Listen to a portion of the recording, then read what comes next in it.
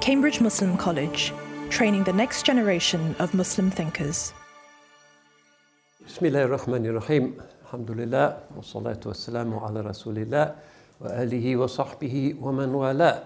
So, welcome back for the latest in our possibly indefinitely to be extended series of reflections on paradigms of leadership. People seem to like the biodata approach to ideas. So with each of these often quite dramatic, always moving human stories of people coming from different kind of times and places and spiritual and fiqhi coordinates in the ummah, we try to hang on that peg a particular idea or concept that inshallah will not be entirely devoid of relevance and interest to ourselves.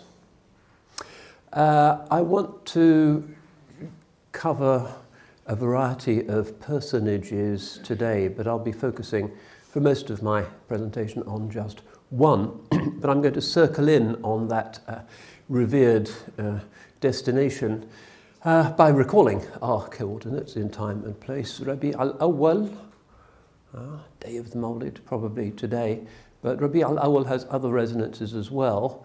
1441, that's where we are, 11th Rabi al-Awwal, 1441. And we can start with the upcoming Urs, the 20th, of Al-Marhum Sheikh Abdullah Sirr Al-Jamal. I'd like to begin my circling in towards the main personage today by referring briefly to him. بِذِكْرِهِمْ تَنْزِلُ الرَّحْمَةِ. We've always remembered this principle. Just by remembering them, mercy descends. So, who was he? Died 20 years ago, 20 Islamic years ago. This is John Ross from Scotland. A war hero, decorated, vigorous, unusual person who lived a kind of exemplary 20th century Naqshbandi reality. Dies in 2000, so he's entirely 20th century. Doesn't live into our turbulent times.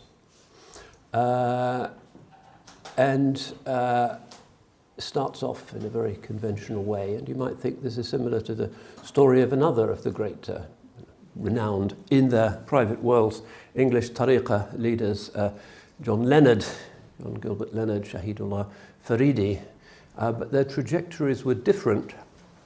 Faridi, a Chishti, who didn't really leave the subcontinent after his conversion, became a near-native speaker of Urdu, wrote, recorded in Urdu, and completely enculturated himself into that world in Karachi, despite the attempts of his parents, who were millionaires, to win him back. They didn't really like this kind of impoverished, dhoti-wearing dervish existence that their son and heir had involved himself in.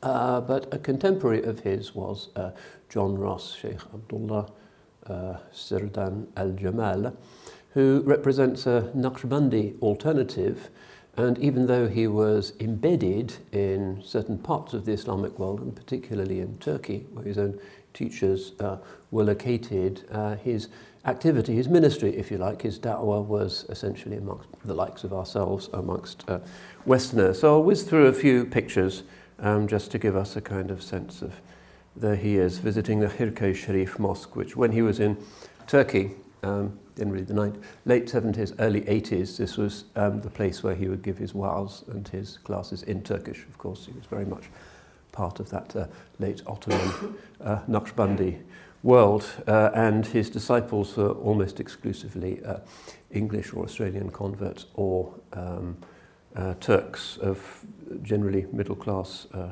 heritage. There he is again, somewhere with some of his murids. Quite an event when he came to the Khirkei Sharif Jami, which is still called the Khirkei Sharif Jami. It's in Fatih in Istanbul, because that's where they used to keep the burda, the Prophet's cloak, before a couple of centuries ago it was translated, I suppose, to Topkapi Palace to join the other prophetic relics there, but the mosque is still venerated, as it were. The fragrance still lingers, and this was the place where he chose to teach. And then he moves to Australia, And that's when I kind of completely lost contact with him. I used to go to his classes in London in the early 80s, which were an interesting affair. He was not one for spectacle.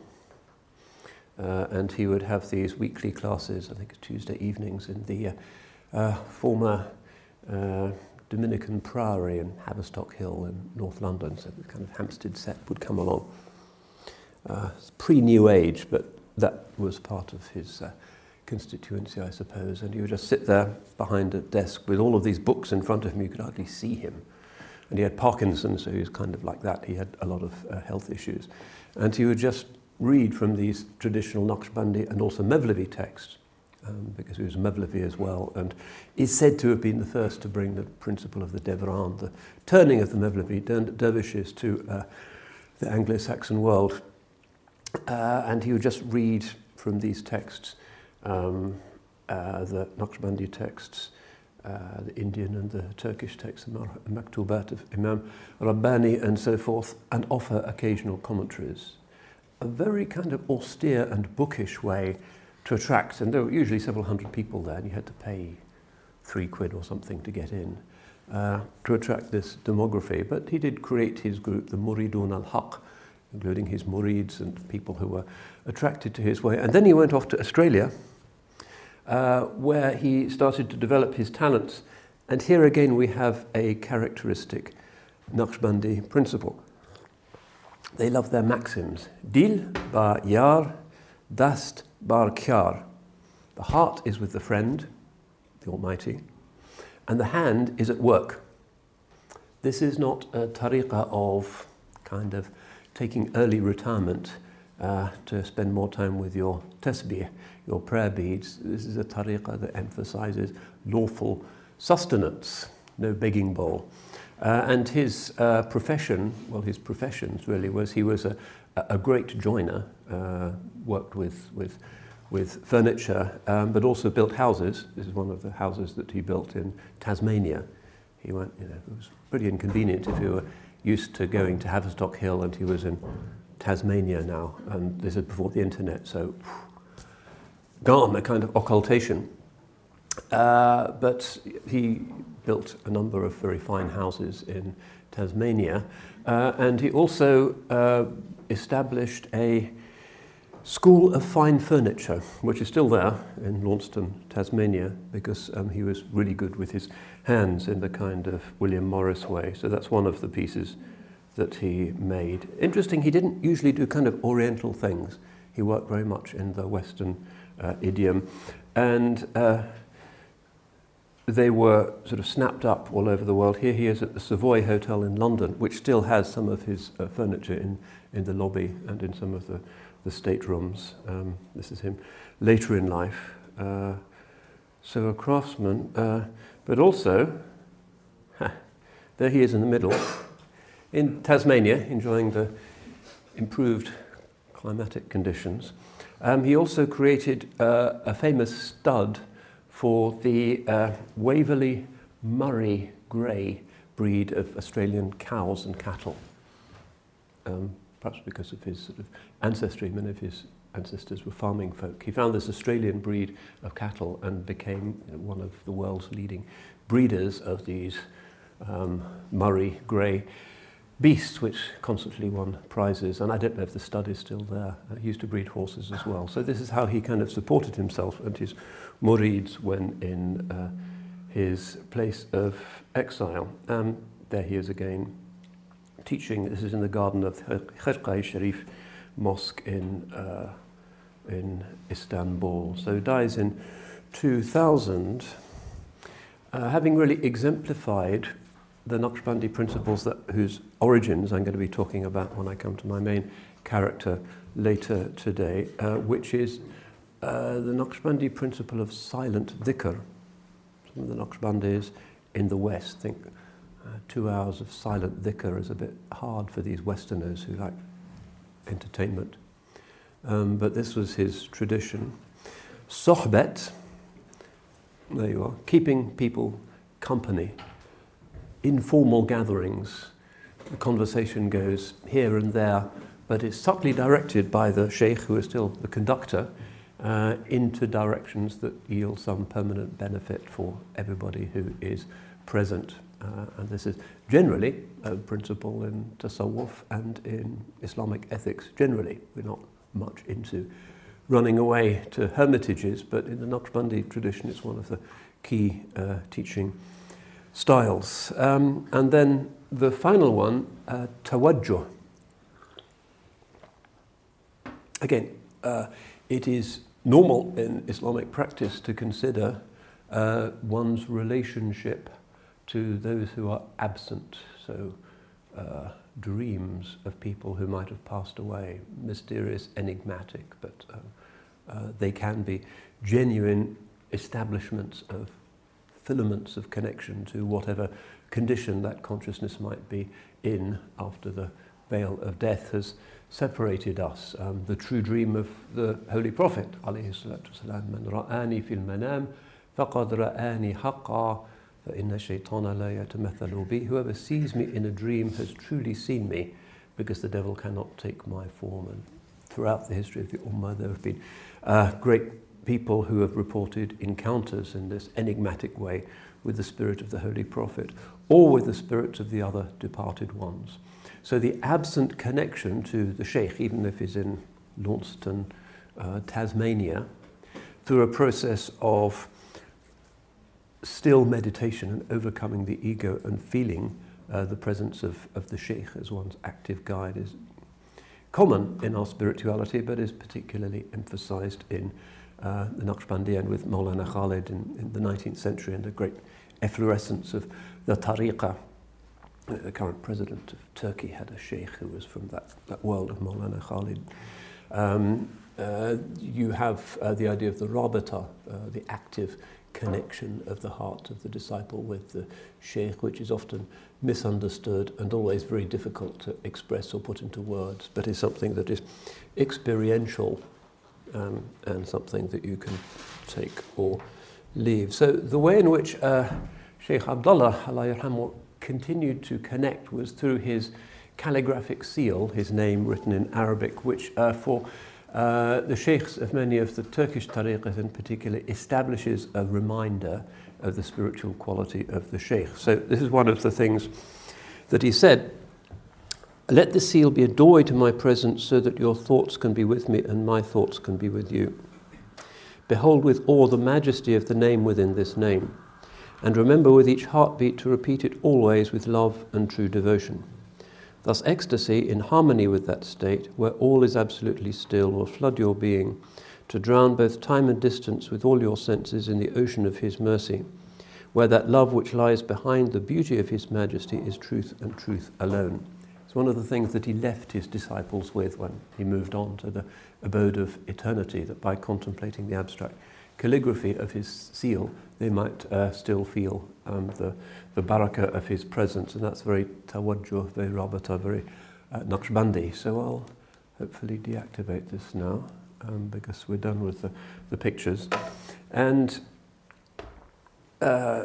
consider how successful such a really very ancient and quite austere style of our spirituality can be. He liked Rumi, he liked the Dawran of the whirling dervishes, but he remained overwhelmingly Naqshbandi, very Sharia compliant, even strict in his practices, and insistent that one should be in the world and doing things in the world, hopefully bringing beauty to the world, making beautiful furniture and so forth, rather than just remaining in the khanaqah with the tasbih. But what's also interesting about him is that he really never sought any kind of publicity. As I mentioned, during his majalis, it was kind of just him reading books, and it was an austere experience. And his disciples, I've been in touch with one or two of them, Australia, and there's one who lives in Scotland, not really particularly forthcoming, because his view was that it wasn't about him, it was about the work. And if the work was beneficial, it lives on with his surviving disciples. So if you kind of Google him, you won't really find anything at all, even though he transformed so many lives. So his Urs is coming up, rahmatullahi alayh. But one of the texts that he used to like a lot, and he would read generally from the Turkish translation of it, was one of the great Persian Naqshbandi classics called the Rashahat Ayn al-Hayat. The sprinklings, how does Mukhtar Holland translate it? Beads of dew from the source of life.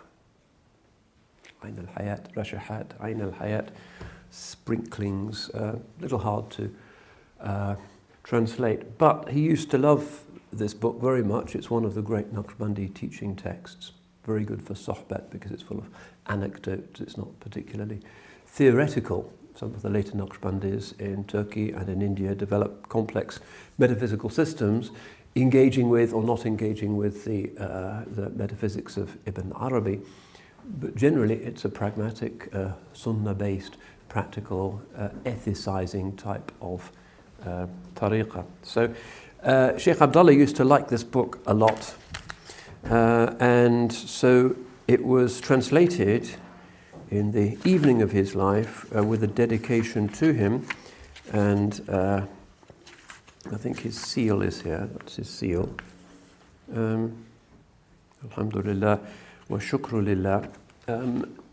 As a kind of gift to him from his disciples, which was completed before his death, and translated by another of the significant British Muslims of the time, Mukhtar Holland, who was born in 1935, became a lecturer at SOAS, but was also heavily involved in the tariqah scene in the late 60s, early 70s, and so forth, who retired to a mobile home in Fort Lauderdale, Florida, where he translated a lot of useful books, particularly the collected works of Abdul Qadir Jilani, and also translated the Rashahat Ayn al-Hayat. He was a good linguist.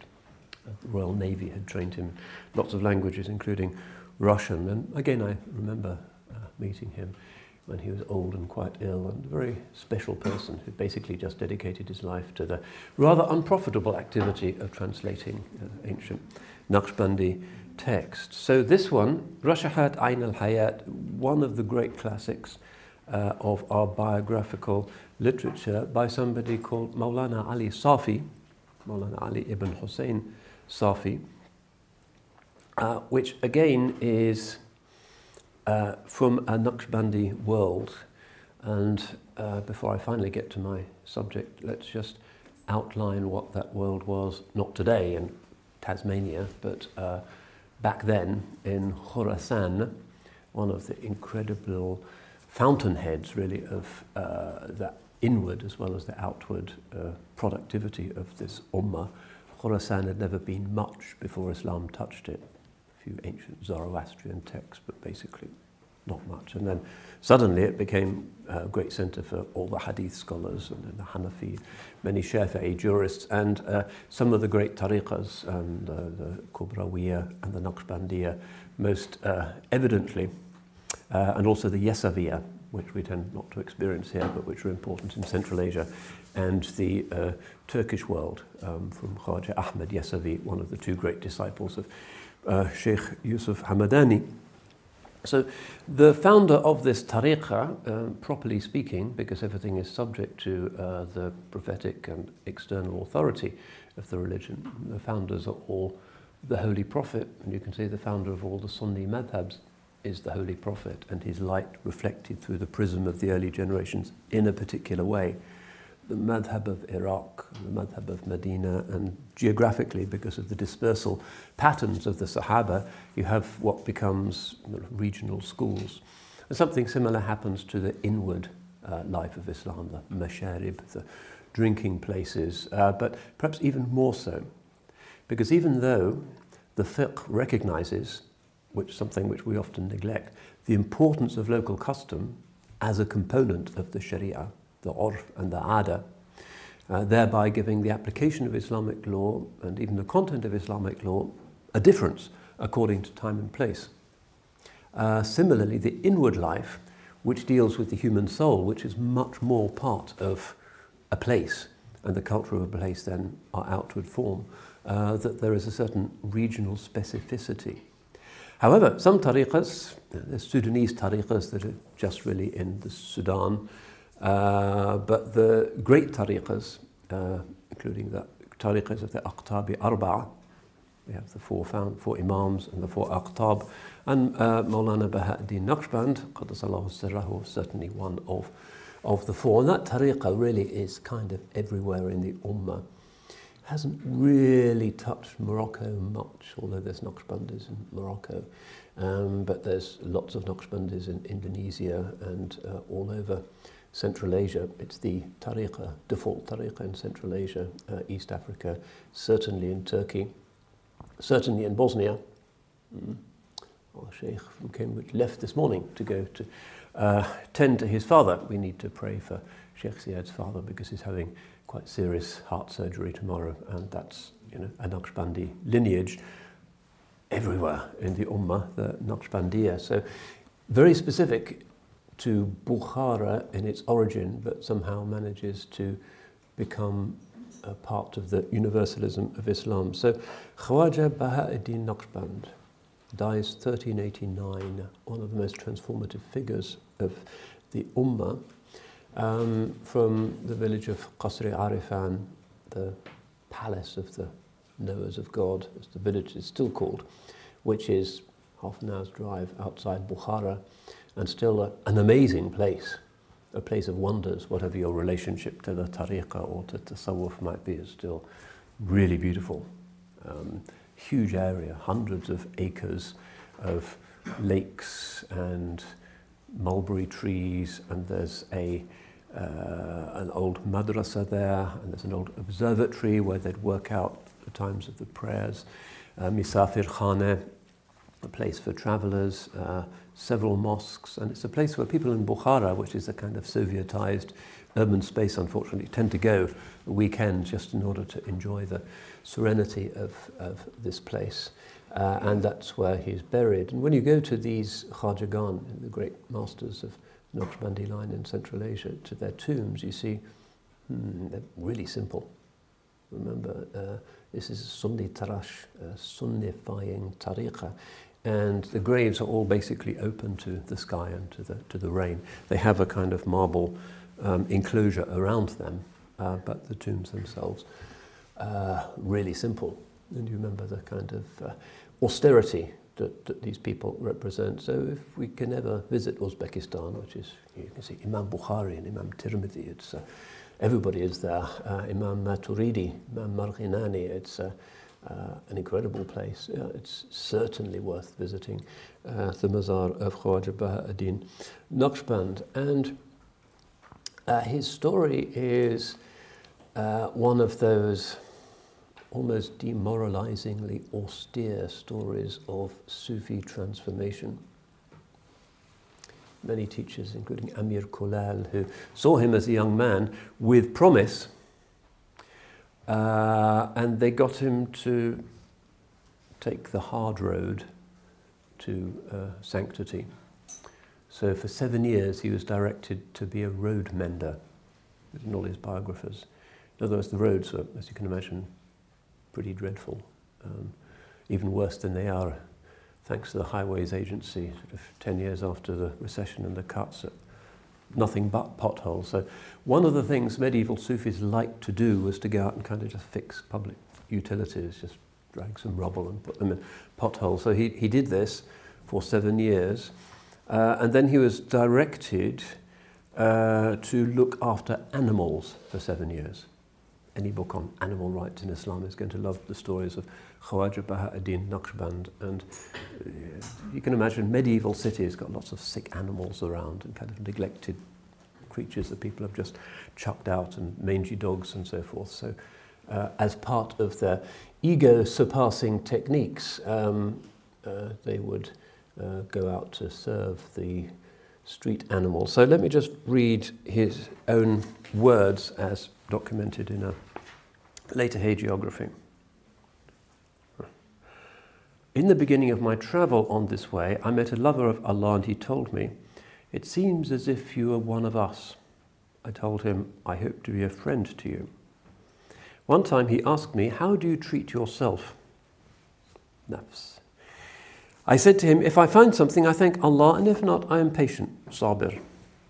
He smiled and said, that is easy. The way for you is to burden your ego and to test it. If it loses food for 1 week, you must be able to keep it from disobeying you.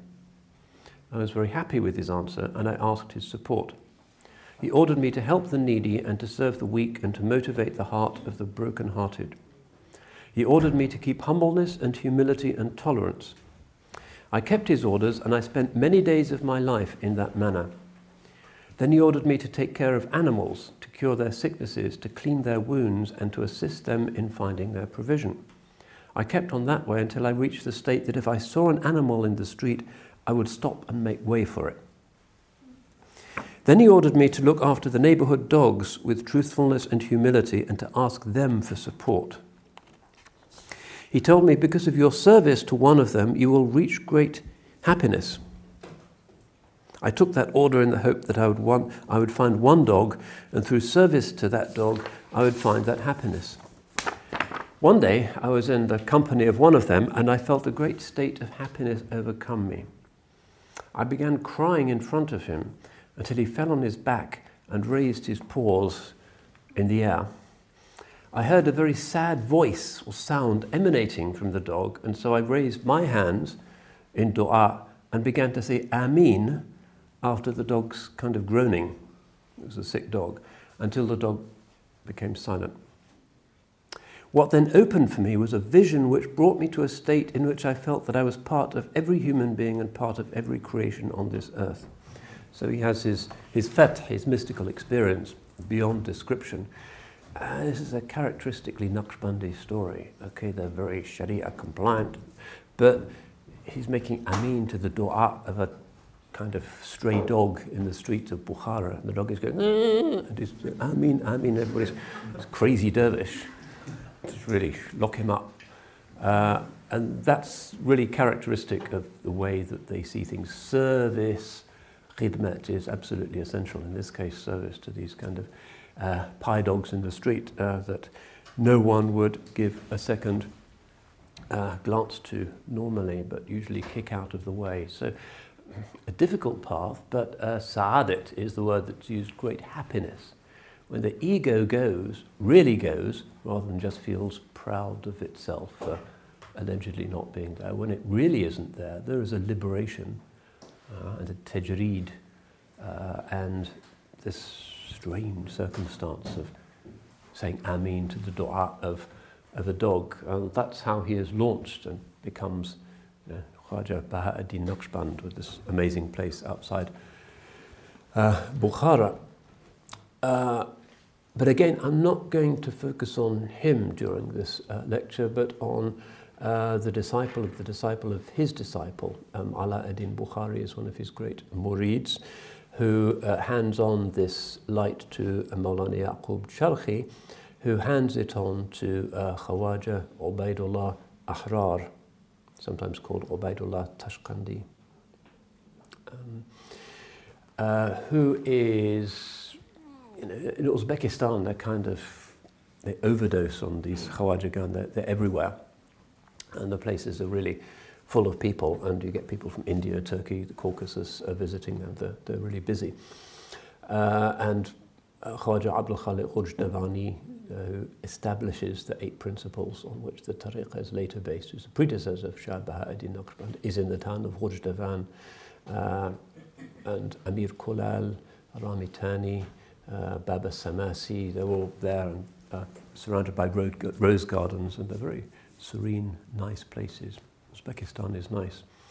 But Khwaja Ubaidullah Ahrar is kind of a special case. He's buried in what used to be a village just outside Samarkand, which is itself is kind of miracle city despite the Sovietization. You can see the clash between the sacred and the secular, maybe more clearly in Samarkand than in any other city on the earth, because you've got the Soviet blocks, grey concrete everywhere, rational, efficient, inhuman. And then at the centre of town, you've got this Registan Square. Has anybody been to Registan Square? Samarkand, yeah. which is like this miracle.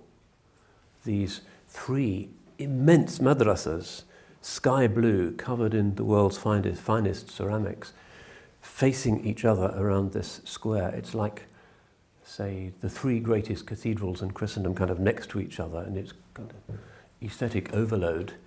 And you can see the tourists kind of looking at this and just not saying anything, because it's just such a staggeringly serene, brilliant statement of the greatness of our civilization. So there's that, and one of the madrasas is open again. I remember on my first visit, it was still the Museum of Atheism. Oh, depressing. So all these little Uzbek school children would be taken and shown these kind of waxworks of how the mullahs would deceive the people and take their money. That's gone now, alhamdulillah. Atheism turned out not to be quite as dialectically inevitable as Marx and Lenin thought.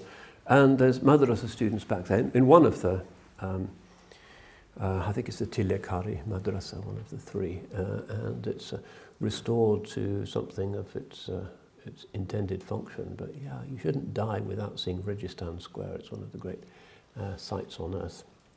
So Khwaja Ubaidullah Ahrar is buried near his house, his khanaqah, his dervish retreat in Kashgir, a suburb of Samarkand. And again, it's kind of simple. There's no sky blue dome or anything, just kind of this square of a stone retaining wall, and then a simple tombstone, and 1 million Uzbeks and others there receiving the blessings. But again, characteristically Naqshbandi, and we'll see this as we progress through his life, although I don't mainly want to do biodata, but to kind of go to the Rashahat and recite the way Sheikh Abdullah used to do some of his words and incidents in his life.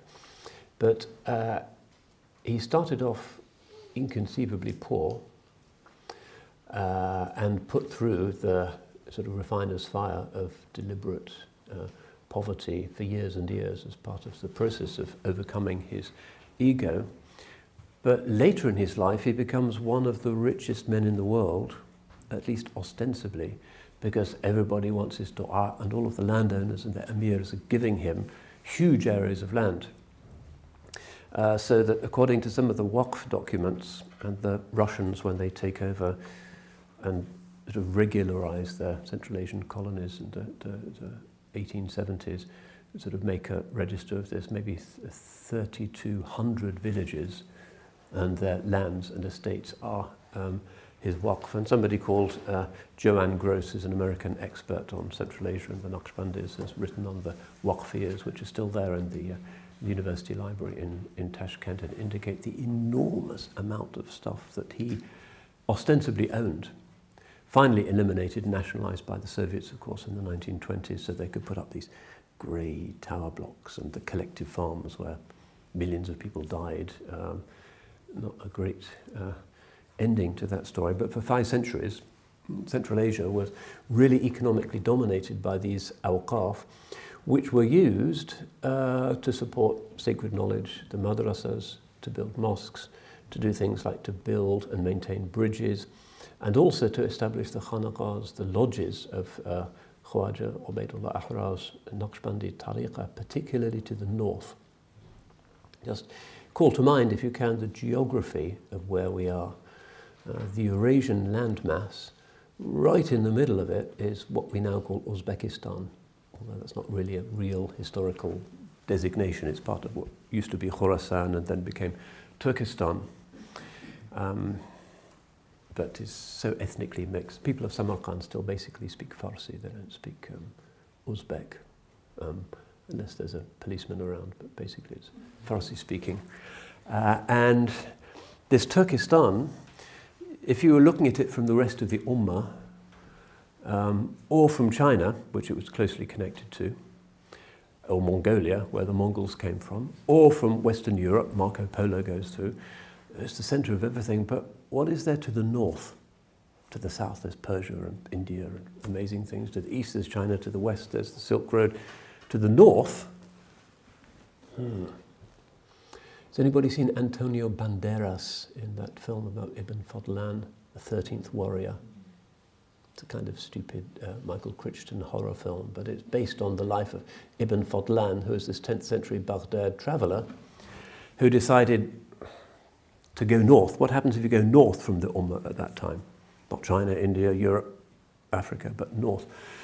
Well, what happens north of Tashkent, Samarkand, Bukhara is, of course, enormous steppe land, flat, undulating grass, like the American prairies that seems to go on forever, full of wild, naked men with sort of feathers through their bald heads who are likely to kidnap you and take you into eternal exile. Difficult nomadic warrior peoples. Later you get the Kipchaks and the Cossacks and people coming from that world on tough steppe ponies. The weather is excruciatingly awful because you're dealing with the centre of the landmass. So in the summer it's shockingly hot. In the winter, even in Uzbekistan, average temperatures in Samarkand in January, February, round about minus 30 centigrade. It's kind of a deep freeze. And remember, these people who are cleaning the roads and looking after the street animals are living in that. But to the north of it, you've got Siberia. Let's go to India instead. If you were sort of somebody who wanted to do travelling in that part of the world, India sounds nice. So not many people went up there. And the Islamizing of those regions, which was a big fact of our history, comes about partly because the Mongols, who don't mind being cold and sitting on ponies for 3 months and drinking horse milk, and they conquer those areas. And after the death of Genghis Khan, you have the fragmentation of the Mongol Empire, and the Altun Ordu, the Golden Horde, takes over much of what's now Ukraine, the Russian steppe, the North Caucasus, and Western Siberia. And as Genghis Khan's descendants Islamize, so the Mongols become the Mongols become the Mughals in India, and then the Golden Horde also become an Islamic polity. You get significant Muslim populations established right up there, which is still the case. In northern Russia you can find Muslim communities. There was a Khanate of Siberia, before Ivan the Terrible crashed through. It's a kind of amputated bit of the Ummah. But back in this period, up there to the north, problematic. If you've seen the 13th Warrior, you'll see that it's Omar Sharif who's kind of on a horse, and Antonio Banderas, and they're going to the north because of some crazy story about Viking zombies that they've been prophetically chosen to go and combat. It's not the real Ibn Fadlan. But anyway, they're riding north, and you get Vikings who are kind of not the kind of people you like to bump into on a dark night. And then you've got these sort of proto-Cossacks, and it's hard and not a tree in sight. So nobody really went up there, except the Naqshbandiya, because one of the usages of the awqaf of Khwaja Ubaidullah Ahrar was specifically to try and get the hardier type of murid to settle to the north.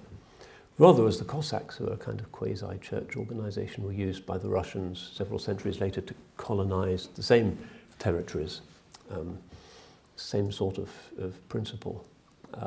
So that was one of the uses of this enormous amount of wealth that came into his coffers, which he himself didn't touch because of this Naqshbandi tradition of not accepting the futur gifts to the dervishes, but still a reminder of how economically and da'wah-wise significant these movements were. So let's just get stuck into this nice text, much nicer than my own words. What have we got here? Yeah, something.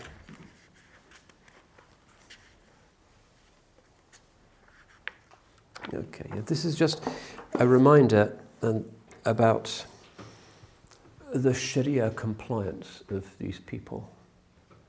Let's start with that thought. And this is Maulana Ali Safi himself writing. Among the preachers whose khutbahs I have greatly enjoyed, I must mention Maulana Shamsuddin. When Maulana Shamsuddin was delivering a khutbah, he could not hold back his tears and he wept convulsively. In order to understand the reason for his weeping, I asked and listened with careful attention. He said, Mirza Shahrukh, one of the great Mongol rulers, is known as the Emperor of the Muslims. According to what I've heard, one of his companions was called to account for claiming to have had relations with one of his concubines, and he was killed at Mirza's command by being thrown down from the minaret. This penalty has no connection with the rule of the sacred law. The first question is whether or not the alleged crime is actually proved. Even if it is proved, this is not its penalty. In the sacred law, there is no penalty in the form of execution by being thrown down from the minaret. If it's not proved, it means the man is definitely innocent. And how can this injustice to a Muslim be explained? From every point of view, Mirza's every action is inconsistent with the sacred law. So this is in his khutbah, and he's got a Mongol ruler breathing down his throat, but is not hesitating to point out that the sacred law is here being violated. I understood that the Maulana was weeping for this reason. In those so attached to the religion, nothing is felt more acutely than anguished concern for the sacred law and the pain caused by disrespect for the sacred law.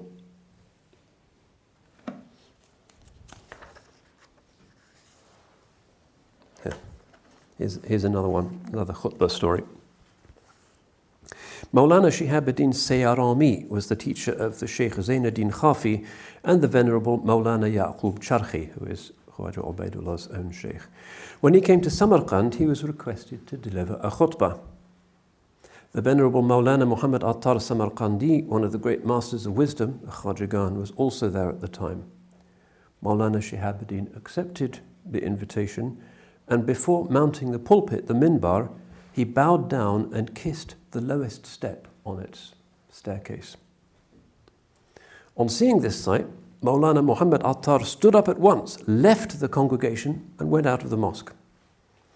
When Maulana Shihabuddin observed this situation, he descended from the minbar without starting his khutbah and followed after Maulana Muhammad Attar. He caught up with him and asked, "What impropriety did I commit so that you left my sermon without waiting for me to say a word?" And he received this answer: "We are constantly striving to ensure that no bid'ah remains among the people. But what about you? From where did you acquire the bid'ah of kissing the lowest step while mounting the minbar? In what ayah and what hadith did you see this prescribed? Which of the great imams did this? If such a practice emerges from people of knowledge like you, how shall we be able ever to attend a khutbah?" So these stories are also part of this. This is not some kind of dervish latitudinarian. This is Sunni Tarash, very Sunnifying, emphatic pro-Sharia Islam. Now, maybe one of the interesting paradoxes of our history is this phenomenon that academics and historians are increasingly discussing called the Timurid Renaissance. And one groans and thinks, oh dear, here's an attempt by somebody or other to prove that Islam was kind of on the track that the West has followed. And so, Renaissance, what a wonderful thing it was in Europe. So the Muslims have done it, so it's kind of an apologetic thing. But nonetheless, the descendants of Timur in Herat, in the 14th, 15th centuries, did create a civilization that was quite extraordinarily productive and brilliant. And what we need to reflect on is the fact that it was also absolutely under the sign of Naqshbandi Sufism.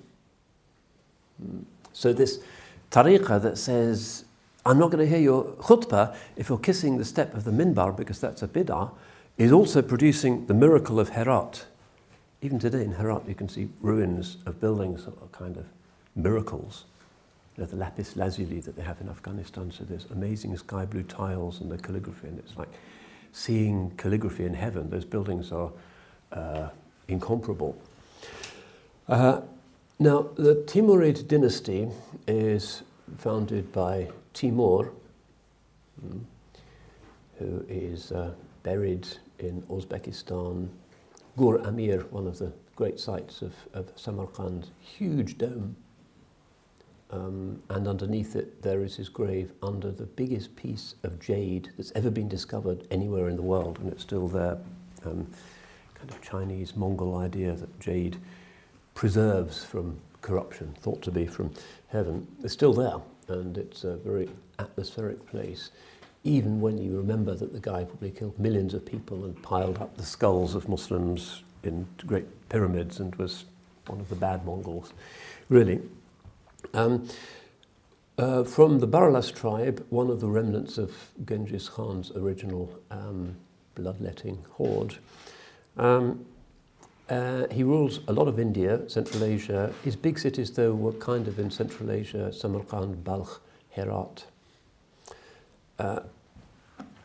Now, one of the biggest questions in all of Islamic history is how these sort of axe murderers who come from these shamanistic, Buddhistic regions of Mongolia and build these mountains of skulls and kill half the population of Hungary, and it's kind of a Holocaust, but 10 times worse. When they took the city of Balkh, which was a city of 100,000 people, only 40 people who hid are supposed to have survived, and much of Central Asia is still depopulated, they say, because of that. Everybody died. How is it that those people kind of, sort of, I don't know, the Mordor of the age, some kind of completely dark negativity, that they became Muslim and end up producing, not just the wonders of India, the Taj Mahal, blah, blah, but also in Afghanistan, in Herat, the Timurid Renaissance. It's quite a transformation. And it's worth reading around that. The conversion of the Mongols to Islam was one of the big, significant strategic facts of history. Everybody in Europe was praying for them to become Catholics. Some of them did. It was kind of touch and go, because the early Mongols had more or less prohibited the practice of Islam, and there were now Buddhist temples all over Iran, and the Khalifa had been trampled to death, 1258, and it was it seemed to be the end of the world.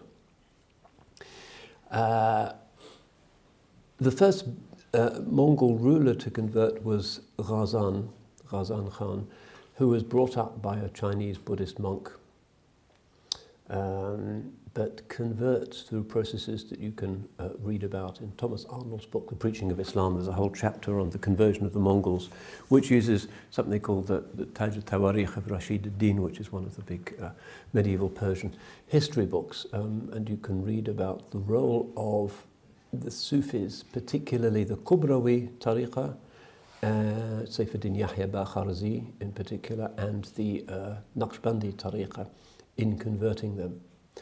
And there's a lesson for us in that, because 1258, Mongols sack Baghdad. Maybe they even used the Mongol word for shock and awe. And then the Americans do it, but what is the different response of the Ummah? Back then, not shouting and terrorism and suicide bombing and stabbing the Mongol soldier in the market in Baghdad, even though the adhan was prohibited and halal slaughter carried the death sentence, and Islam was kind of prescribed.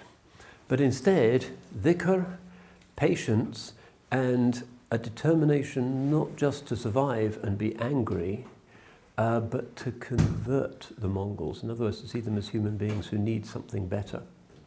So pity instead of anger. And as a result, you have lots of extraordinary stories about the patience of some of the great Sufi sheikhs. Maulana Rashid ad-Din in Samarkand, summoned to the court of one of the pagan khans, and his entourage, the Mongols, said, "We want to have a laugh, so please show us how you Persians pray." So he prays 2 rakas, and then one of them comes over to him, grabs his head and bangs it on the floor, in the hope of making him angry, so he'll say something that gets him put to death. And then Amir says, "You Persians, look at you down there, you're like dogs." And he just says, but for Islam, we would be worse than dogs. And he's allowed to go, and through those moments of the extraordinary dignity of these people, you find that eventually people like Ghazan and also Al-Jaitu becomes first a Christian because his mother is a Nestorian princess, and then he becomes Muslim. So he's baptized as Nicholas. Great church bells all over Europe. Half the Ummah of Islam is ruled by King Nicholas now, and they think the Messiah is going to come. But he ends up becoming Muslim because of the spiritual quality of these people. So, a vain thought, if our radical friends in Baghdad and Mosul, instead of doing what they chose to do, with all of that anger, had done what the Naqshbandis and others had done 6 centuries before, well, who knows, maybe Paul Wolfowitz would be Mahmoud or something, and the world would look very different. So this is the power of monotheism, that even those monster Mongol barbarians, they have souls too, and they can be transformed. So there's a lesson for us in that, and it's worth reading about these people. So the Timurids, by this time, they've been Muslim for a century, and they create this incredible little jewel in the crown of Islamic civilization. One of the great Persian painters, Kamaluddin Behzad, you can see his works at the British Library, extraordinary refinement is from there. The Timurid ruler of Herat, Ulugh Beg, builds about the most famous observatory in the Islamic world, or maybe anywhere before the invention of Galileo and lenses. This is done through naked eye observation, but you can still see it. I went there in Samarkand with extraordinary ways of calculating the elevation trajectory of the travelling stars. Great works of architecture, the Shahi Zinda in Samarkand, possibly the world's most beautiful cemetery, staggering place. The mausoleum of Khwaja Ahmed Yasavi, which is in Turkestan, which is now in Kazakhstan. I came from one of those places full of snow and scary men on horseback, but they're going up there, and he really becomes the patron saint of what is now Kazakhstan, and a wonderfully beautiful building.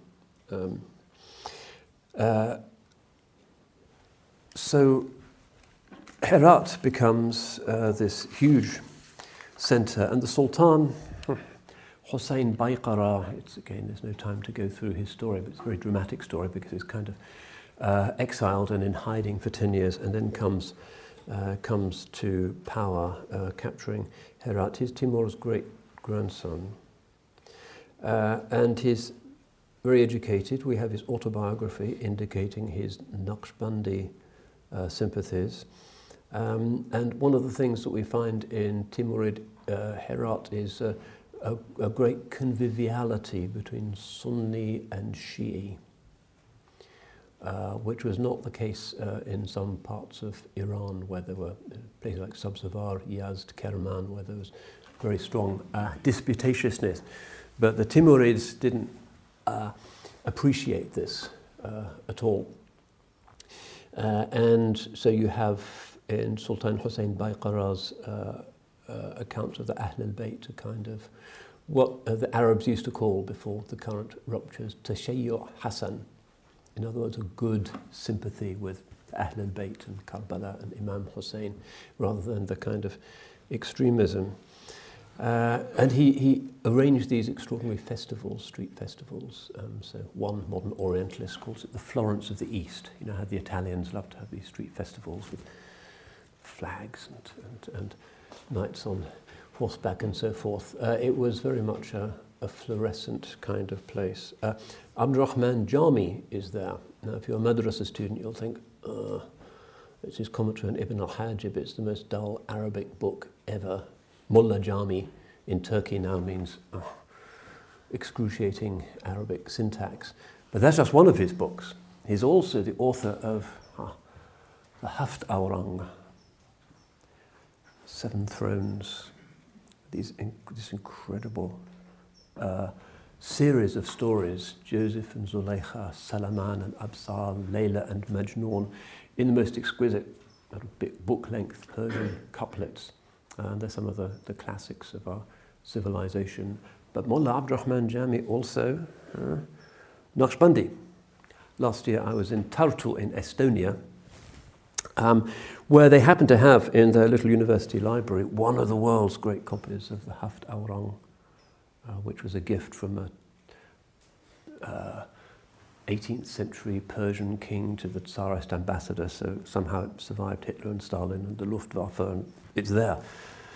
Staggeringly beautiful thing, a jewel, and one of the monuments of our civilization. And you see the calligraphy, the binding, the illumination, everything perfect, and it's from a Naqshbandi culture. So don't think that this emphasis on poverty, self-naughting, Sharia compliance means you can't have one of the world's great civilizations. The beauty of Timurid Herat. No, it's not like that. It's not like the desert against the city, austerity against beauty. It's much more sophisticated than that. So Abdurrahman Jami dies 1492. With his Haft Aurang and his books on irrigation and his grammar book and his interest in astronomy, mathematics, the Nafahat al-Uns, which is one of the big texts which we have on Naqshbandi biography, basically focusing on 15th century Naqshbandis, Nafahat al-Uns, which means something, the breathings or the exhalations of intimacy. Very nice text. Ali Shir Nava'i, another of the jewels in the crown of the Timurid Renaissance, who becomes kind of a senior minister at the Timurid court and possibly the greatest of all early Turkic poets. They used a language called Chagatai. As the Mongols switched over about a century from Mongolian to a kind of Turkic, this Chagatai Turkish, which isn't spoken any longer, includes a lot of Arabic and Persian words. It's quite archaic. But the main street in Tashkent now is named after him. And again, a great enthusiast for the Naqshbandis. He built 17 mosques just in Herat.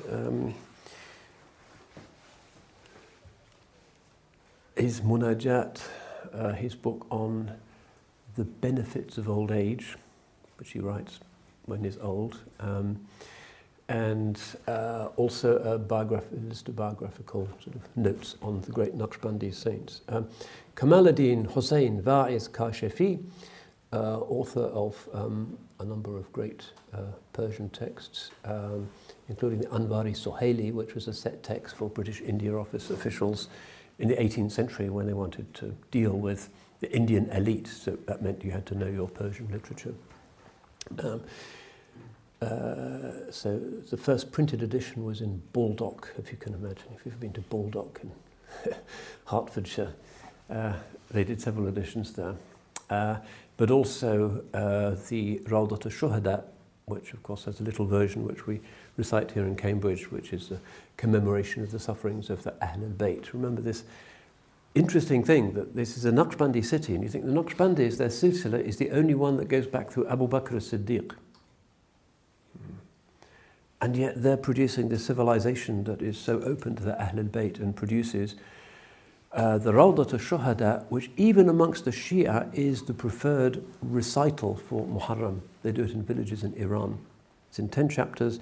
One chapter is recited on each of the first 10 days of Muharram.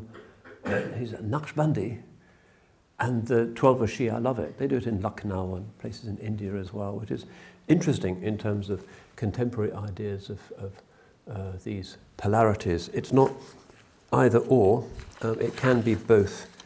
And so the author of this book, Maulana Ali Safi, is the son of Kashifi, who produces the Rawdat al-Shuhada, so very much in the Naqshbandi tradition. So we have the Naqshbandis doing this rather extraordinary thing of being instrumental in converting the mass murdering tribes to Islam, and ushering in a certain way the second half of Islamic history, when things become very sort of Persianate and Turkic and The Mughals are not like the earlier dynasties, and the greatness of the Golden Horde, the Crimea, the Ottomans, in a sense, come out of this. And in the midst of this sort of Naqshbandi revival, not just of the spirit, but of the civilization, arts, crafts, poetry, etc., of Islam, you have Khwaja Ubaidullah Ahrar, who is born in 1403 in what was then called Shesh, which is now Tashkent, which has become the Uzbek capital. In earlier times, if you were Sheshi, some of the great Hanafi fuqaha were Sheshi, it meant you were from Tashkent. If you look at the map, you can see this is kind of further out, further away from the Middle East than Bukhara and Samarkand. It's not terribly, it's like an hour's drive from the Kazakh border. So up there you've got the wild men and the treeless steppes and the snakes. But Tashkent, Shesh becomes really a major outpost of Maturidi, Hanafi and then Naqshbandi civilization. So Khwaja Ubaidullah Ahrar is from there. And we learn all kinds of things about his childhood, and we're so used to Muslim hagiographies that say, he memorized the Quran at the age of 5, and he was stunned all of his teachers in hadith by the age of 7, and etc., etc. But it seems he was a bit of a non-academic child, and his parents kind of despaired, sending him to madrasa, and he didn't really get into it. And we have the account in this sort of eyewitness account of how he recalled his childhood, if I can find where we start from.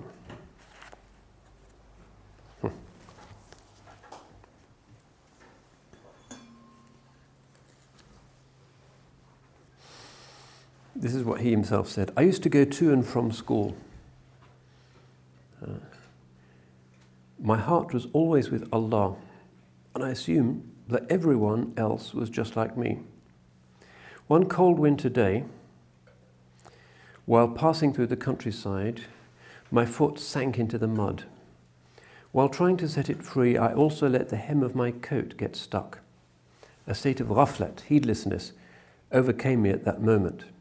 Being so caught up in this business, he's got his boot stuck, I was distracted from remembering Allah.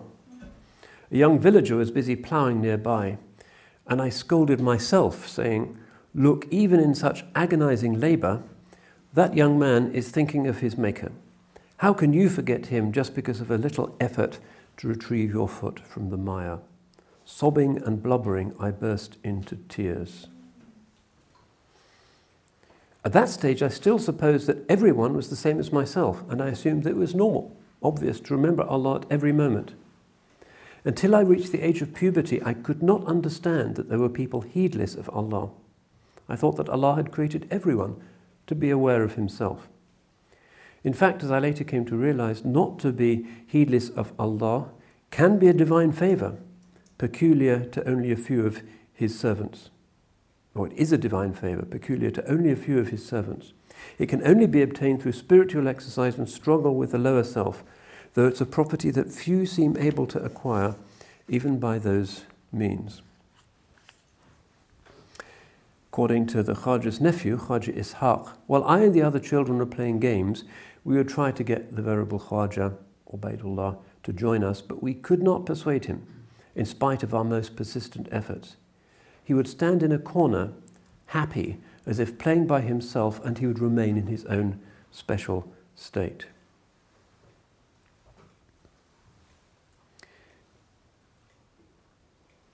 Yep. And then we have some information about how he was when he became a little older. The Venerable Khwaja himself relates, in a dream, during the early stage of my spiritual development, I saw the Venerable Khwaja Baha'u'ddin Naqshband.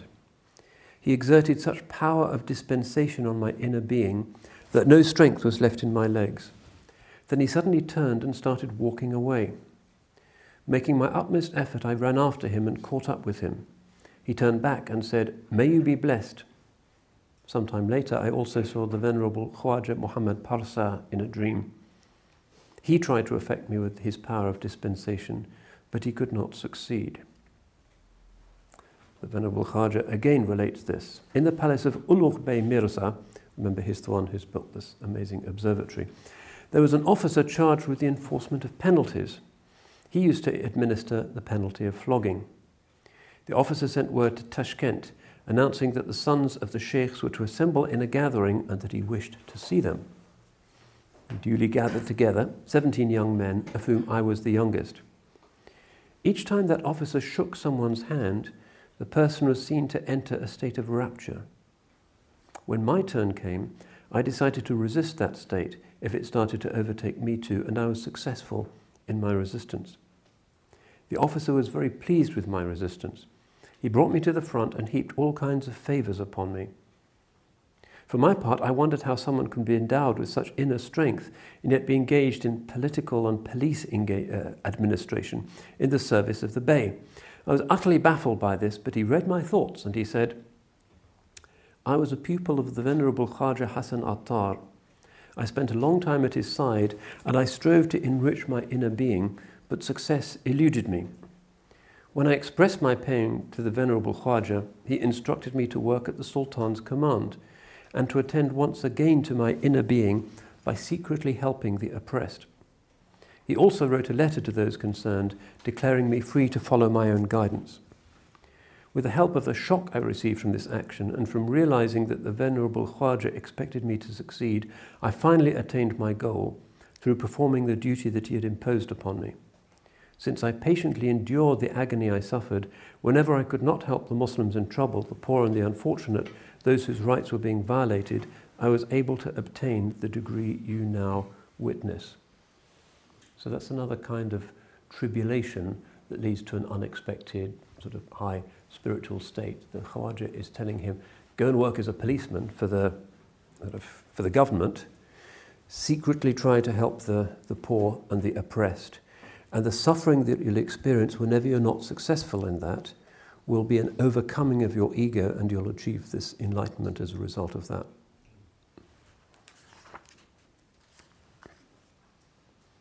I was in the early stage of my career. My mother owned a farm. She sent me a quantity of wheat, which was brought by me by a nomadic Turk, which means basically one of these kind of half shamanistic rough guys from the north. Turk is basically a rude word in this culture. While I was busy storing the wheat, that Turk went off with his sacks. It was unclear where he had gone and which road he had taken. At that moment, a dreadfully disturbing question took root inside me. Why had I put myself at fault by failing to seek spiritual grace from this simple fellow? It seemed that I had missed an opportunity that was important. Leaving the wheat unattended, I set out after that Turk. I caught up with him halfway along the city road and I begged, take notice of me, cast a caring glance on my condition. Perhaps Allah will put me in contact with the blessing of your spiritual influence, and I thus may be protected and my knotty problems may be solved. The man looked at me with astonishment and he said, presumably you're practicing the teaching of the Turkish sheikhs. Whomever you see, assume that he is Khidr. Assume that every night is the Laylatul Qadr. As for myself, I'm a Turk who lives in the desert and I hardly know how to wash my face correctly. How can the things you seek exist in me? That Turk was deeply affected by my plea, and so much that he raised his hands and offered a dua on my behalf. Through the blessed grace of that supplication, I experienced revelations and disclosures within my inner being. No one knows what prayer of supplication Allah will accept and under what conditions. That is a secret. This again, characteristically, Naqshbandi teaching that you assume the best of everybody. Such and such a person may be Al-Khidr.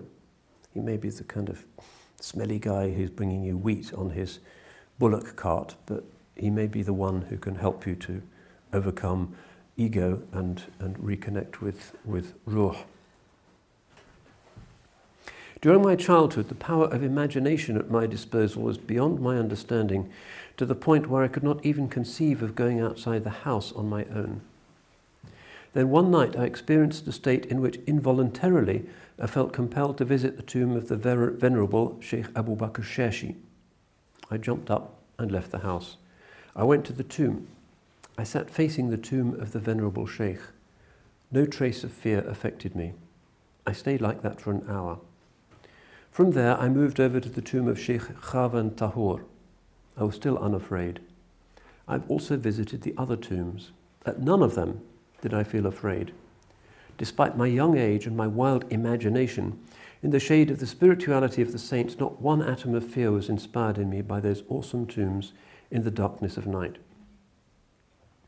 When this state of mind began to captivate me, I made a nightly habit of wandering around all the tombs of Tashkent.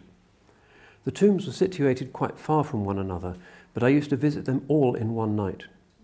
At that time, I had just set foot in the age of puberty. The people of my household soon became worried about these nightly wanderings of mine, so they set my foster brother on my tail and tried to find out whether or not I was doing something bad. One night, when I was next to the tomb of Sheikh Khwaja Tahur, along came my foster brother. As soon as he reached my side, he laid his hand on mine and began to shudder. He said that he could see strange and mysterious things. I sent him home. When he got there, he told my relatives, "You need not be suspicious of him any longer. You must realize that he has fallen into a different state from ours. In the dark night, at the head of tombs into which 10 men could not be inserted at the same time, he stays all alone until morning." After learning this, the people of the household understood that I had been endowed with a spiritual state of divine origin, and they wiped their bad suspicions from their minds.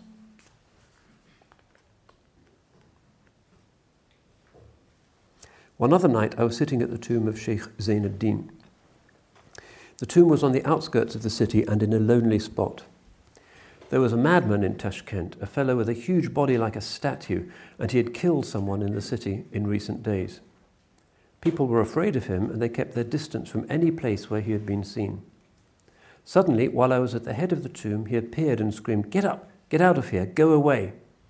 I gave him no response and did not interrupt my vigil. The man went on shouting, but I still took no notice. He sprang forward, plucked some dry herbs from the head of the tomb and made them into a bouquet. Then he opened the lantern burning at the head of the tomb and ignited the herbs. His purpose was to set the burning herbs on top of my head. As he was approaching me in order to do this, a sudden gust of wind extinguished the flaming herbs in his hand. The madman was utterly enraged. This time he launched a verbal tirade, and this state of affairs continued until the morning. Suddenly, just as the day was dawning, he disappeared like a bat that has seen the light. He had gone to Tashkent, and there in the early morning hour he turned the market upside down. He also killed a man. The people ganged together and beat him to death with sticks. As the Venerable Khwaja himself relates, people tell of certain things having appeared to them from the tombs. Nothing of the kind had ever shown itself to me. So he was there, but in a state of sobriety. While the Venerable Khwaja Abdul Khaliq Ujdavani and his affiliates were strolling through the market quarter and the bazaar, the noise and hubbub of the people and the merchants reached their ears as the sound of remembrance, dhikr. They never heard anything other than the remembrance. In the early stage of my own development, the remembrance had become so predominant and preponderant for me that I heard the remembrance in every sound and whisper of the wind. One day, a rich man from Samarkand held a wedding feast. At the invitation of a friend, I had gone to a spot near the site of the feast. All the shouting and calling of the wedding guests, as well as all the sounds of music, came to my ears like the dhikr, like the remembrance. I neither heard nor listened to anything else. At that time, I was 18 years of age. Then it moves on to his adult life. I was in Herat at the time of Mirza Shahrukh, that's the prince. As far as money was concerned, I did not have a bean. Okay, this is Mukhtar's slightly idiomatic translation. The turban on my head was in tatters. As soon as I knotted one part of it, the rest would come undone and dangle loose. One day, as I was passing through the marketplace, a beggar asked me for something. I had no money to give him, so I approached a cook, removed the turban from my head and said, "This turban is old, but it is clean. It could be used for drying and wiping when you are washing the pots and pans. Take it and give this poor beggar a dish of food." After giving the beggar enough to satisfy his hunger, the cook set the turban before me with great politeness, but I did not accept it, and I went on my way. The Venerable Khwaja relates, I worked in the service of many different people, but I had nothing, not even a horse or a donkey to call my own. I changed my kaftan once a year because its cotton padding wore out. Every 3 years I managed to get by with one fur coat and one jacket. One winter season, together with Maulana Musafir, I was sitting in a room with a view of the street. The floor of the room was below the street level. Rain, water and mud leaked into our room. In the mornings we used to go and perform the ritual prayer in the congregational mosques. My clothes and my undergarments were so flimsy that half of my body never got warm.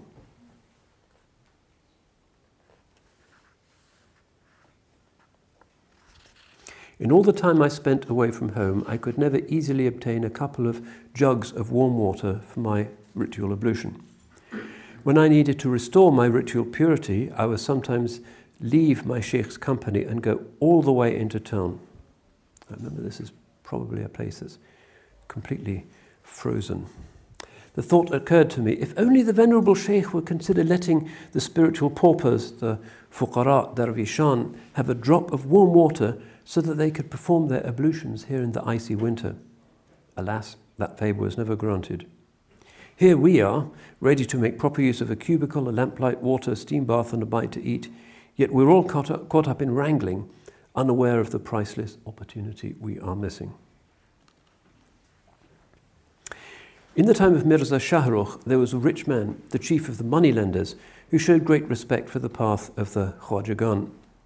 In particular, he recognized the special grace of the Venerable Khwaja Muhammad Parsa. I would not eat at the table of anyone in the city, and I refused all the invitations of this notable individual. Ramadan finally arrived. The man came to me and said, during this Ramadan, you will break your fast every evening at my place. I asked to be excused. He insisted and insisted. When I repeated my request to be excused, he said, if you do not break fast every evening at my place, let my wife be divorced with a triple repudiation. Reluctantly, I was thus obliged to act in accordance with the man's insistent demand. I experienced much help and positive interest from this man. In those times, I did not have the means to reciprocate. I did have the means later on, but the man had died by that time. I was at least in a position to give his son 10,000 dinars, as well as providing him with some other services. Throughout his entire life, the Venerable Khwaja Ubaidullah Tashkandi never once accepted a present from anyone. One of the great masters stitched a kaftan for him out of white lamb's wool with his own hand and sent it to him. He took every care to ensure that the present was made of lawful material. When the Venerable Khwaja saw it, he said, this kaftan is permissible to wear because the scent of rectitude and lawfulness drifts from it. Not once in my whole life, however, have I accepted a gift from anyone. Convey our apology to the Venerable Master and present this to him as our gift this time.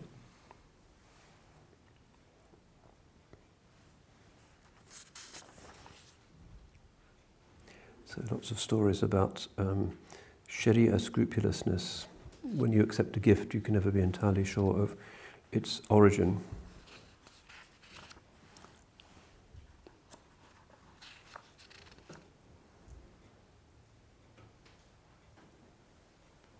At the age of 24, he moved to Herat, where he stayed for 5 years, establishing fellowship with the Sufi sheikhs. Then at the age of 29, he returned to his native land. After that, in order to obtain lawful sustenance, he embarked on a farming venture in partnership with an associate. In a short space of time, due to the great blessing Allah bestowed on his venture, he was incapable of managing it himself, so he appointed an agent in his stead. The Venerable Khwaja's wealth and property increased at such a rate that the accounting office could hardly keep pace with it. On the second occasion, when this poor creature, that's Ali Safi, rubbed his face on the Venerable Khwaja's doorstep, Persian hyperbole, one of his agents informed me that his fields numbered more than 1,300. In those days, he was engaged in the purchase of many additional fields. In just one part of his farmlands, an area called Joibar, which means irrigated lots of streams. 3,000 workmen were employed. As the Khwaja himself relates, my tithe to the court granary of Sultan Ahmed Mirza amounts to hundreds of thousands of measures per annum. Whenever produce was stored in the Venerable Khwaja's granary, its quantity had always increased by the time it was taken out.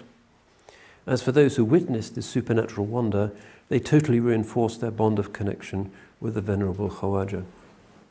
When giving his own explanation of this marvel, he would say, "My wealth is for the benefit of the poor." That is why it has this particular quality. From the beginning to the end of his path of perfection, there were no limits to the Venerable Khwaja's help and kindness, bestowed in the highest degree on acquaintances and strangers, on friends and foes alike. His service to one and all, without distinction, became a legend on everybody's tongue. As he himself relates, I took it upon myself to care for 3 invalids who are lying in Maulana Qutbuddin's madrasa in Samarkand. Because their disease was getting worse, they were making their beds filthy. I washed them by hand and changed their underclothes by hand. Since this service of mine was very frequent, their disease infected me too. I also became bedridden. Despite this condition of mine, I continued to fetch a few jugs of water and wash the invalids clean.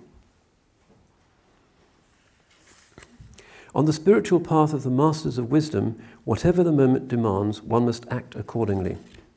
Remembrance and vigil, dhikr and muraqabah, can only be practiced when the situation does not call for service to the Muslims. So priority is service.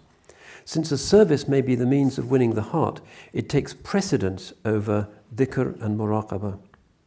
Some consider the performance of nawafil, optional acts of worship, to be more important than service. As a matter of fact, however, the prosperity of the heart is the product of service.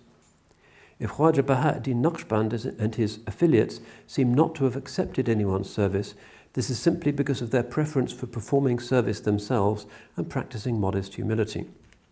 It is essential to love the doer of good, and the strength of attachment corresponds to the measure of affection. Those committed to this path have sacrificed themselves for the benefit of their fellow creatures, and they are distinguished by the fact that they expect nothing in return. It is not in books that I discovered Sufism, but through serving my fellow creatures. Everyone has a road to follow, and mine has been the road of service.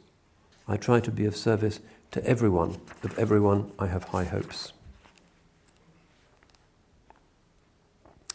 And then the Rashahat turns to some of his remarks, commenting on some Quranic passages and some hadith. So we might briefly look at these just to indicate.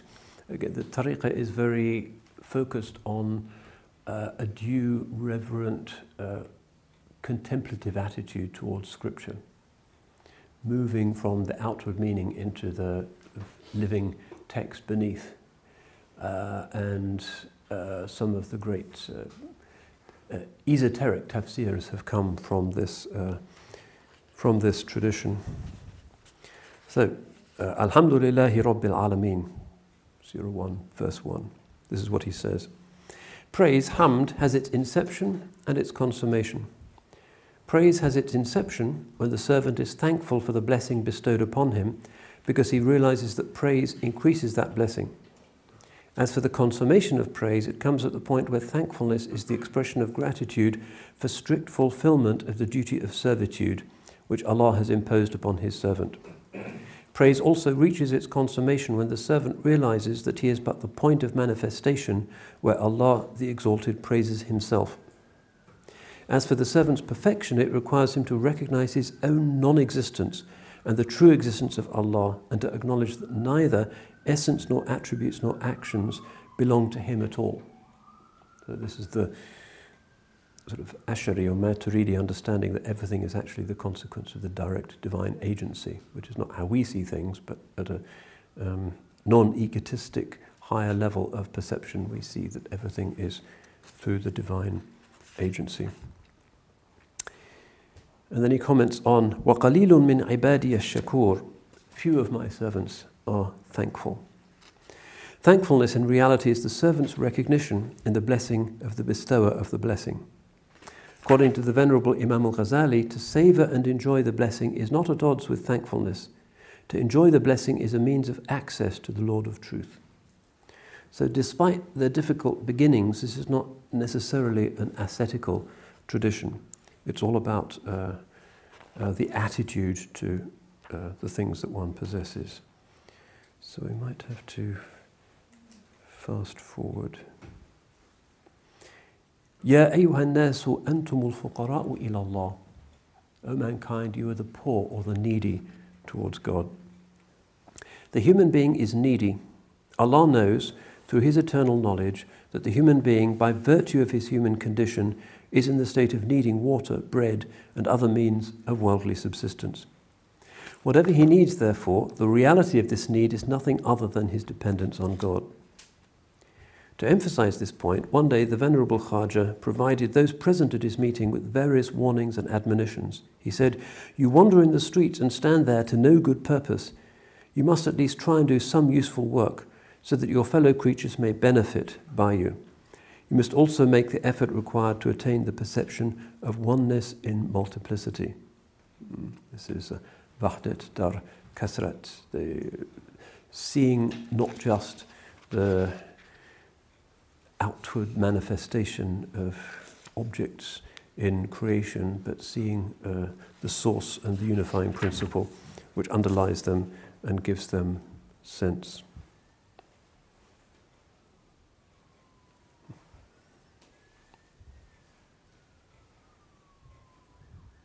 Right. And then some of his comments on hadiths. Remember, this is a Naqshbandi lineage, silsila, and therefore traces the reception of its spiritual fragrance back to Abu Bakr as-Siddiq.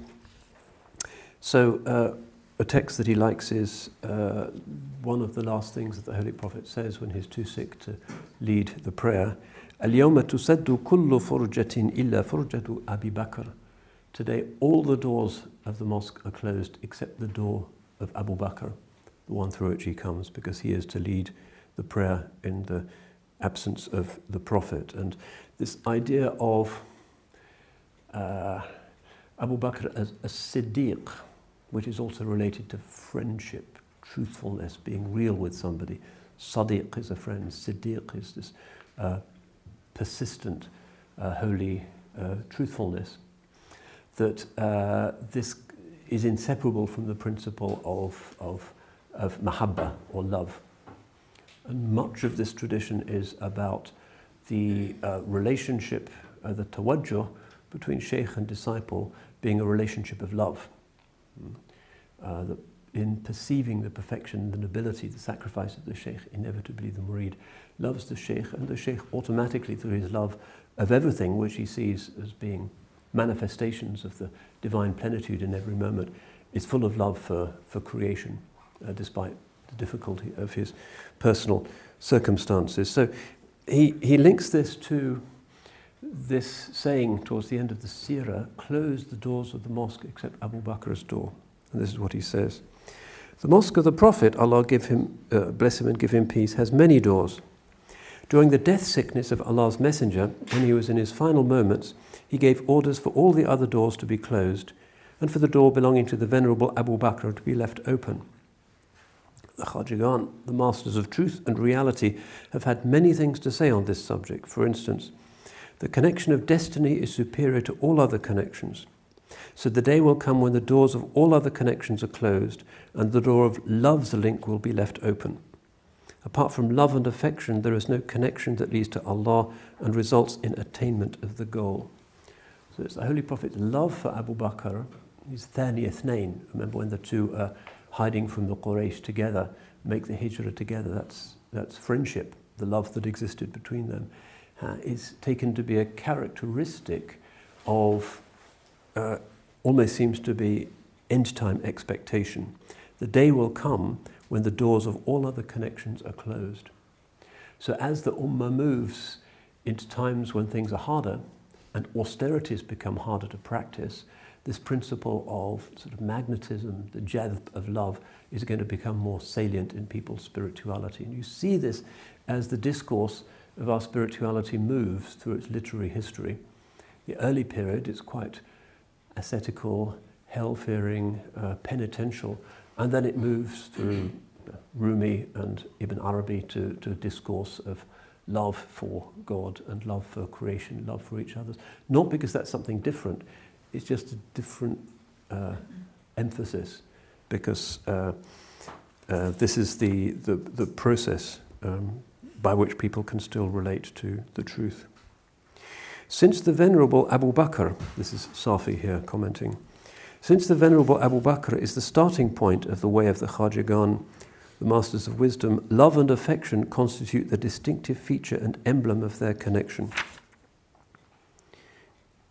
After explaining this point, Khwaja Ubaidullah went on to say, the whole endeavour is not to lose this connection.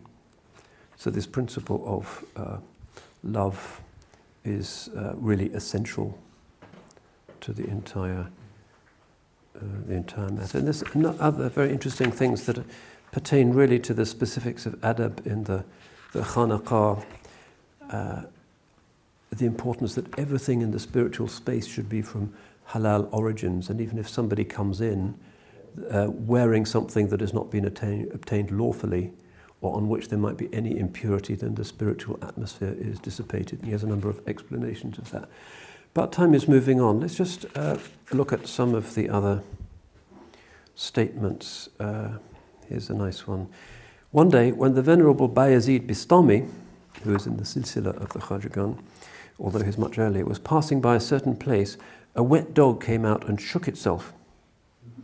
To keep the spattering drops of water from touching his clothes, the Venerable Bayazid pulled his coattails together and stepped back. The dog acquired the faculty of speech, and it said, "If a single drop from me had touched the hem of your garment, you could have washed it with a small amount of water and restored it to the state of purity. As for the dirt you have dropped into your inner being by folding your coattails and considering yourself pure and superior to me, where can you find enough water to purge that filth away?"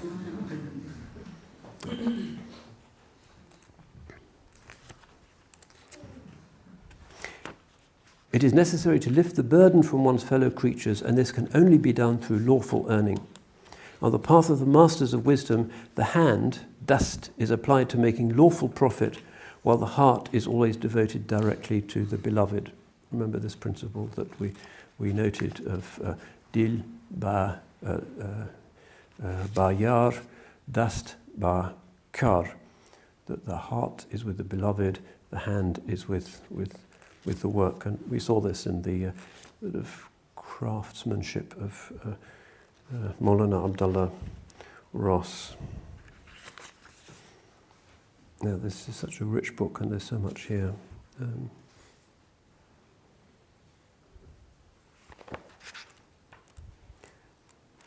Note some things.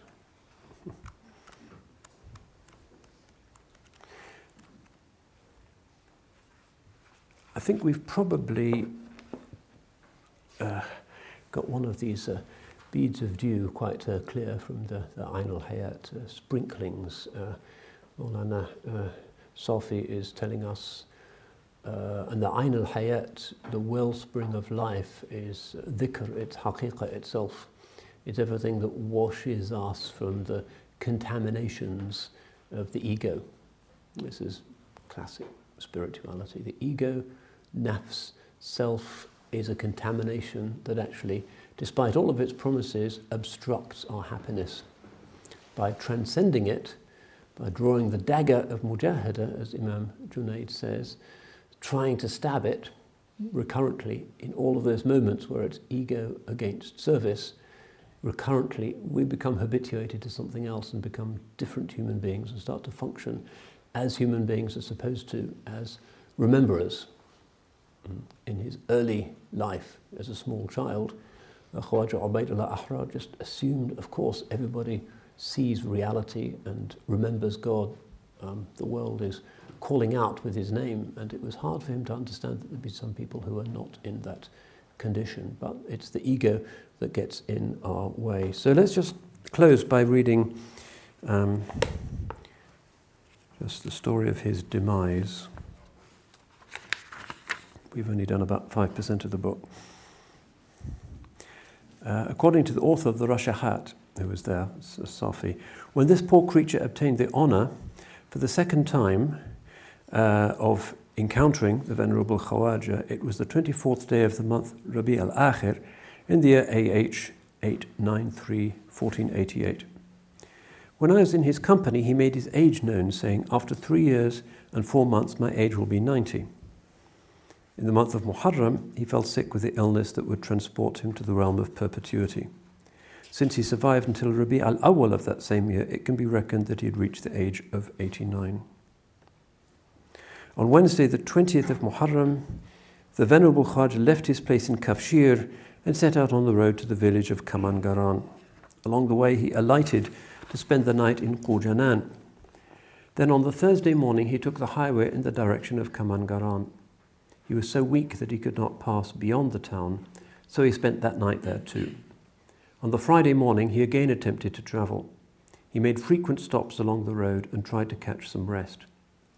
On the Saturday night, at the time of the evening prayer, he finally reached Kamangaran, where he stayed for 7 days, still able to stand in spite of his weakness. On the 7th day, a Friday, his infirmity became intense and he collapsed into bed. Though confined to his bed, he duly performed his ritual prayers for 3 months, and he was guilty of no omission, despite the fact that he could not stand on his feet. The month of Rabi al-Awwal finally arrived. His illness had reached its ultimate stage. One evening, he asked, "Has the evening prayer, Maghrib, been announced?" "Yes," we replied, "it has been announced." Only by nods and signs could he perform that day's evening prayer. Shortly after the prayer, he suddenly stopped breathing and attained to the mercy of the Lord of Truth.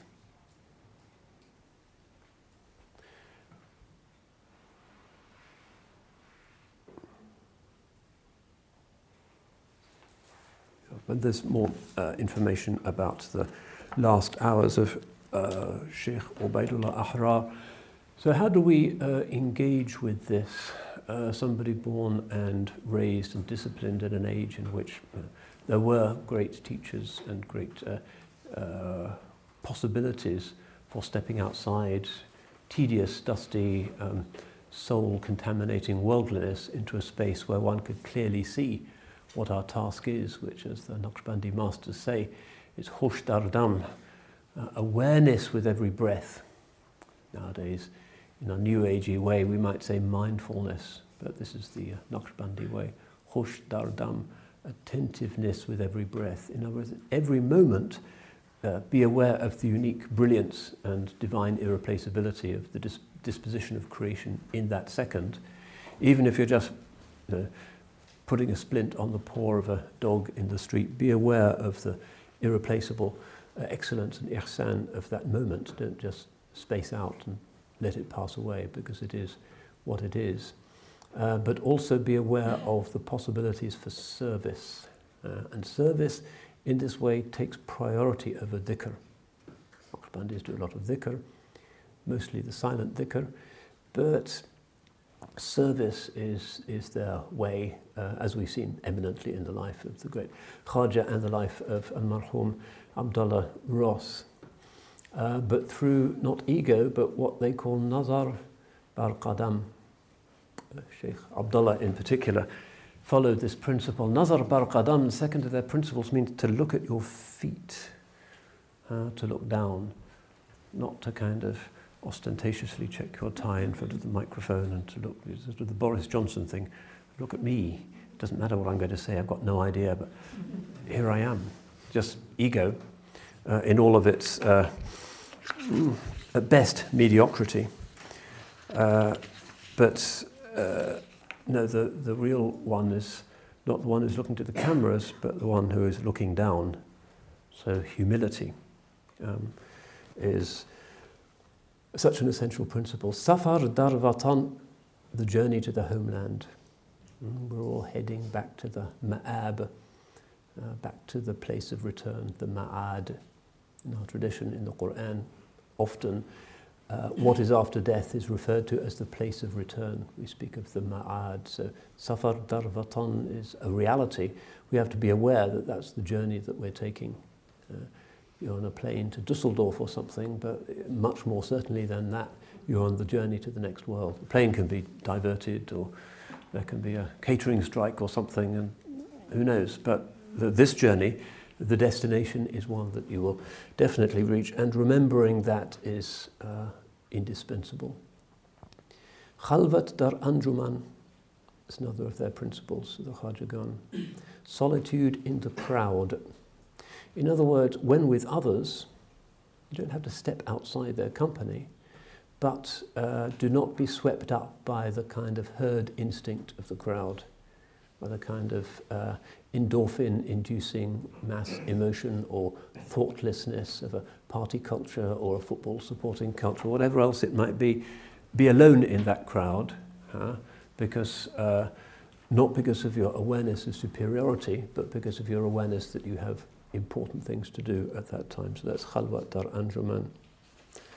And the other ones of the 8 principles that we need to recall and reflect on how they are articulated in the lives of people like Khwaja or Ubaidullah. Yad kard, remember, just means dhikr. Make the remembrance. Whatever the circumstance, even if it seems to be khidmat rather than you doing your wazifa or your khatam, remembrance. Khidmah is not an alternative to remembering God, it is an opportunity to remember Him. That's important for those who are in modern high-pressure careers, I think, where they think, I don't really have time for God at work because there's so much in my in-tray. You have to think carefully about your daily life and figure out how you can use its features, its rhythms, as a means for service, and as a means for service, also as a means for remembrance. Even if the service is just so you can put food on your family's table at the end of the day, that also is a noble service and should not be underestimated, but try and find ways of sanctifying even the profane things that you do. Bazgarad, restraining your thoughts. Be conscious of the jumping of the monkey thoughts and the random stream of consciousness in the head, which never takes you anywhere particularly helpful. Only disciplined thinking is going to improve you and improve your life. So that inward restraint is important, which takes them on to what they call nigah dasht, which is developing techniques for scrutinizing the flow of consciousness in your mind, so that you are making use of every moment. This khosh dardam, how can you be attentive in every breath? Only through some kind of inward discipline, not through spacing out the strange things that the brain does when watching television, and the kind of consciousness is who knows where. One is comatose or almost dead. No, what is required is to be aware of the tendency of the thoughts to stray, which is one of the advantages of religious duty. You know, if you are used to disciplining your thoughts during your 5 daily namaz prayers, that is going to be a helpful exercise that will assist you in being a disciplined person at other times as well, because it's the same kind of muscular aspect of the brain and your consciousness that's being developed. Get into the habit of resisting wool gathering, spacing out, and you will find everything else comes more easily for you in your life. And then yad dasht, concentrate on God. The dhikr is not just subhanallah, subhanallah and certain qualities, but focus on the divine reality as al-qarib, the near, the only true reality. Everything else is just kind of contingently or provisionally real, but the absolute haqq is the Lord, tabaraka wa ta'ala, and engrave that upon the heart, which is really the meaning of Naqshband. The divine name is engraved upon the heart. Be aware of that. What does the heart say? The moment the fetus's heart starts to beat, which is said to be the time of the ensoulment of the spirit, Allah, Allah, Allah. Most of the time we're not listening. Allah is patient with us. But to focus on that, to realize that the divine name is inscribed upon our hearts, Naqshband, will enable us to open our eyes and start to become living human beings rather than just consumers on autopilot until we end up drugged in some retirement home. May Allah save us all from that prospect and make us people who benefit from the richness and the irreplaceability and the the giftedness of every moment, inshallah, with his help, because without his help, we can do nothing at all. Barakallahu fikum wal afu minkum. Wassalamu alaikum wa rahmatullah. Cambridge Muslim College, training the next generation of Muslim thinkers.